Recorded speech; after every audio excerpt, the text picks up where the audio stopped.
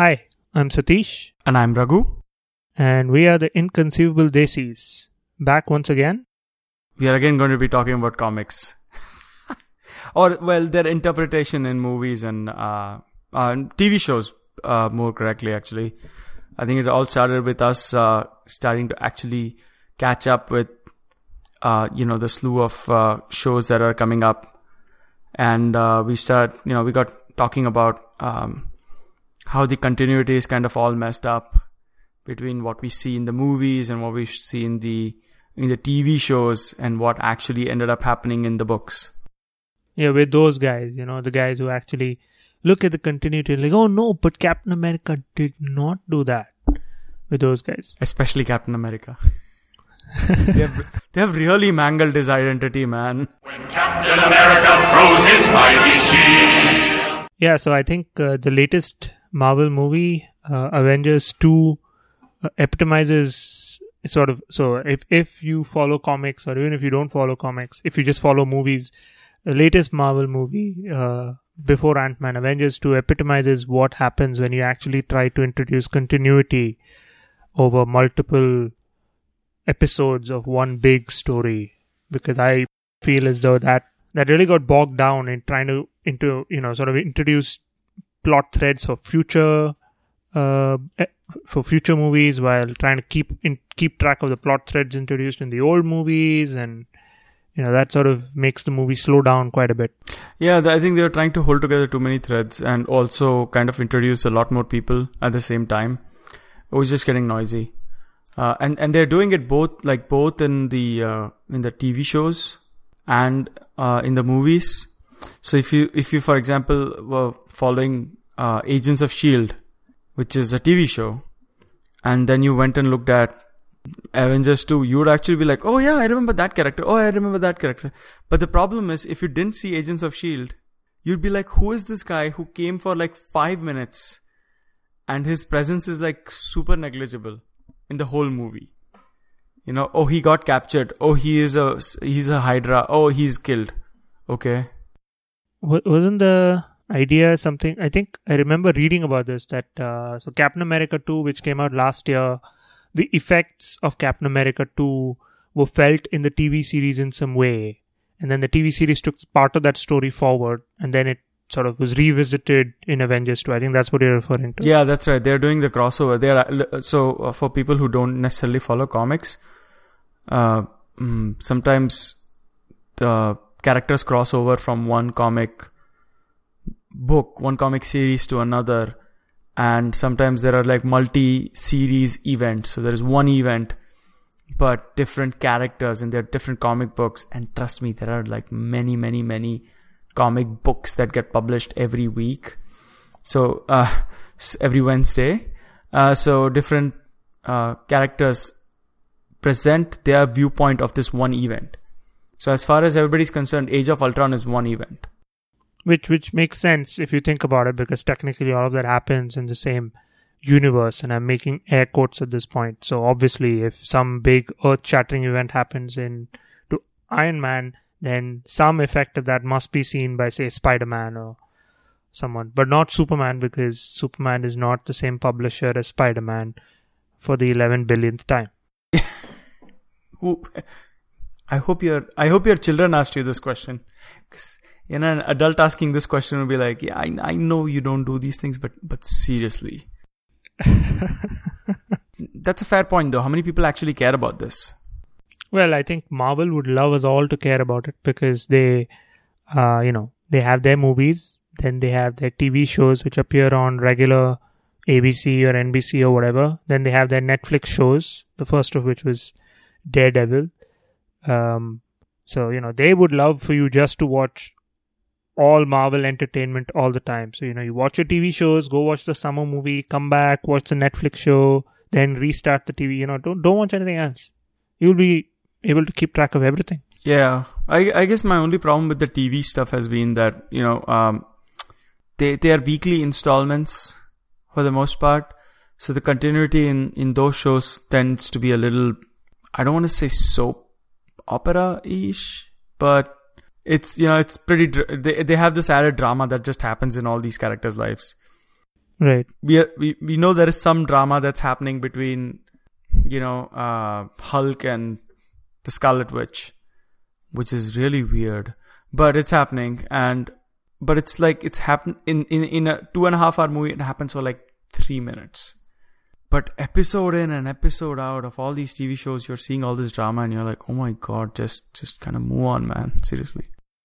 It has actually bogged down previous shows, right? So, I think the first attempts at some of these things in American television, like Smallville or any of these series, like those really got bogged down in trying to show, oh look, that person, they fell in love there, and then they broke up, and then that affected his superhero life or her superhero life. And so, I mean, I don't think that's ever really going to go away, because whatever you do, they have to have some kind of weird, love angle, because God knows all superheroes have to fall in love. Especially with somebody who is not necessarily nice. Of course. It's like a given, right? Yeah. But the new crop of, Smallville was, I thought, a little ahead of its time. I thought it was pretty good script wise, and I thought it was fun to watch.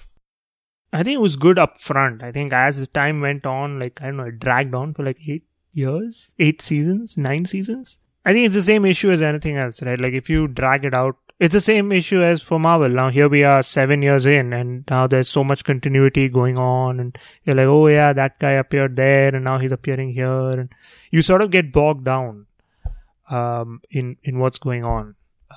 Unless, you have the guts to sort of be like, okay, this character is done. We're done. We move on to the next character. But that's almost never going to happen. Yeah, I think Arrow is the one thing that I've been kind of catching up on. And I think Arrow is going to start suffering from that. They just ended up introducing way too many characters in season 1. And my wife, who doesn't read a lot of comics in general, she definitely got bogged down. She's like, who is this person now? He was there for a minute or two in the last 7 episodes, and now suddenly he's there, for a really long time. Now, who is this person? So I think Arrow is definitely starting to feel those effects. Although I'm curious how Arrow is going to tie in with the Ben Affleck Batman space. Okay, before we get started on everything that is wrong with Batman versus Superman, Dawn of Justice, Do You Bleed, extravaganza. Tell me, do you bleed? The impression I got was that keeping aside the DC movies, like the TV shows from DC, which involve, I think it's Arrow, Flash, there's a new one I think that's coming out. I forget the name now.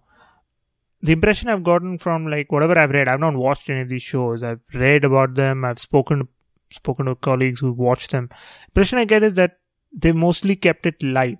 There's some continuity and stuff, but they mostly kept it light, so it's fun to watch. Yeah, that is true. It focuses quite a lot more on the action. Although I have to say, I think the best of the pack is Daredevil.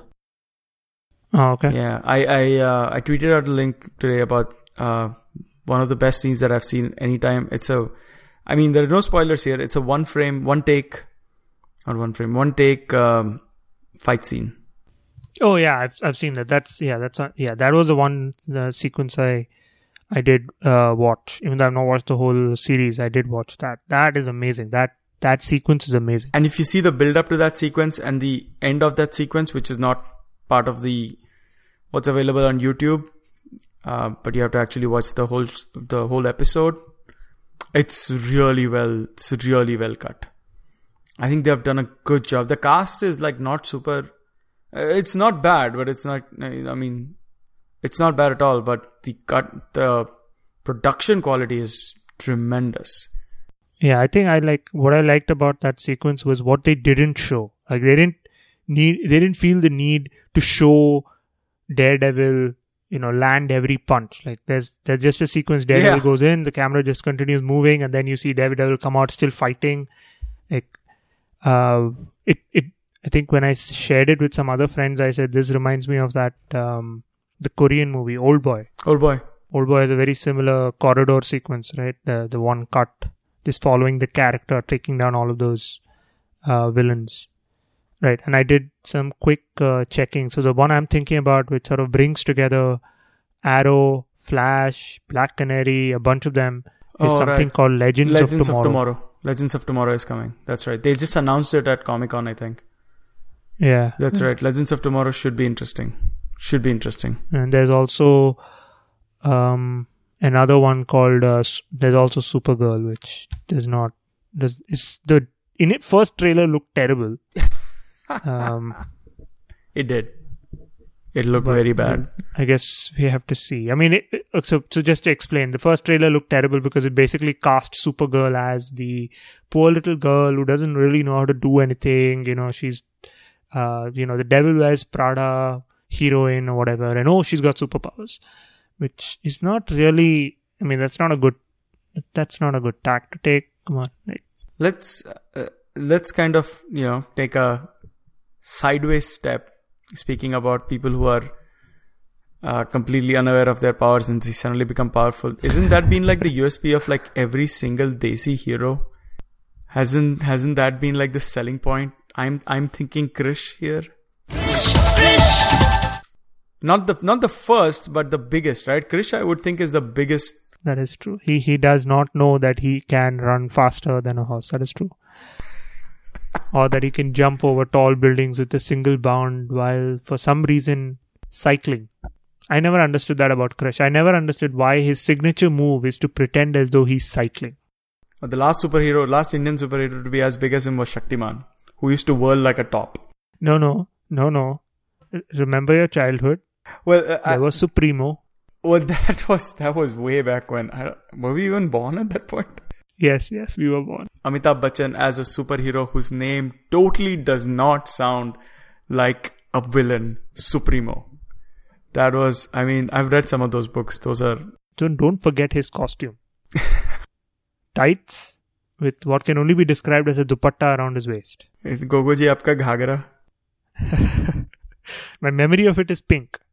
It was red. I'm pretty sure it was red. But I don't want to go that far. Yeah, I'm pretty sure it was red. And what's this pink bias? It doesn't happen in India, all right? That's true. But there were good comic. I mean, not comic, but superheroes also. When we were growing up, and my favorite example is always Captain Vyom.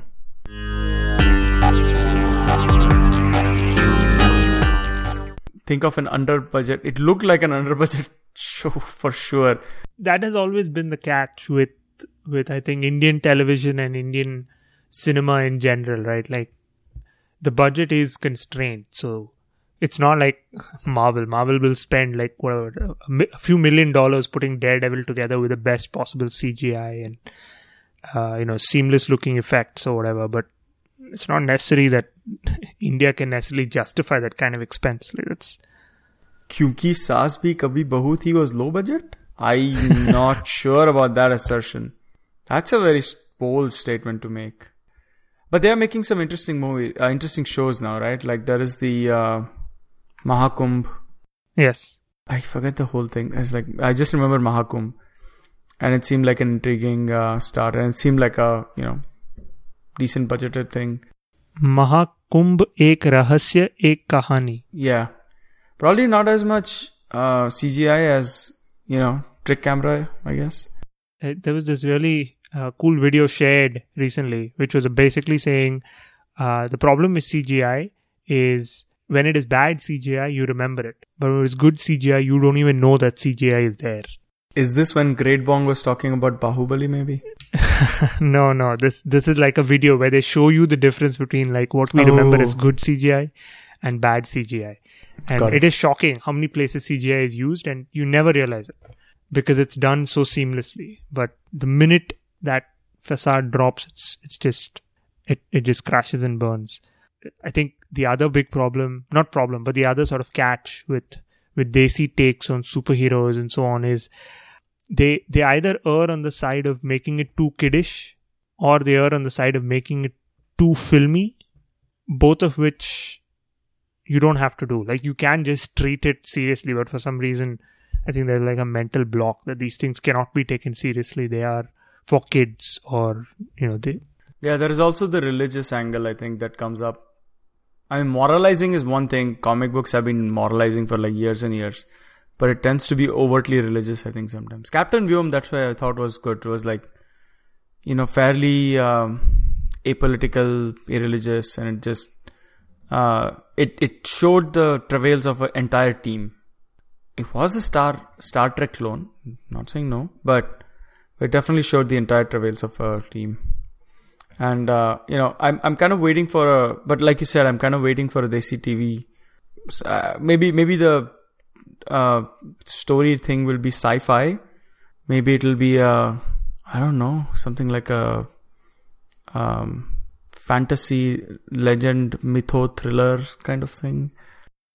I was about to say that I think the closest we've gotten to some kind of mytho type thing has been, like I think Chota Bheem and Bal Ganesh, they pretend like those things have superheroes, even though they're really like Indian mythological gods. They pretend like they're superheroes, which that goes towards being too kiddish again. So, but then we have to have special mention. Of course, Priyanka Chopra is Elektra in Drona. Drona is an awesome movie. You guys should watch it because Priyanka Chopra is Elektra in that. Yes. That is the only reason to watch that movie. Not Abhishek Bachchan's Paunch. I have no idea. I think Priyanka Chopra was on the screen. I have no idea what else was happening in that movie. Yeah, but the problem is Priyanka Chopra is not on the screen all the time. Well, then I must have fallen asleep or something. Seriously. You are a lucky man.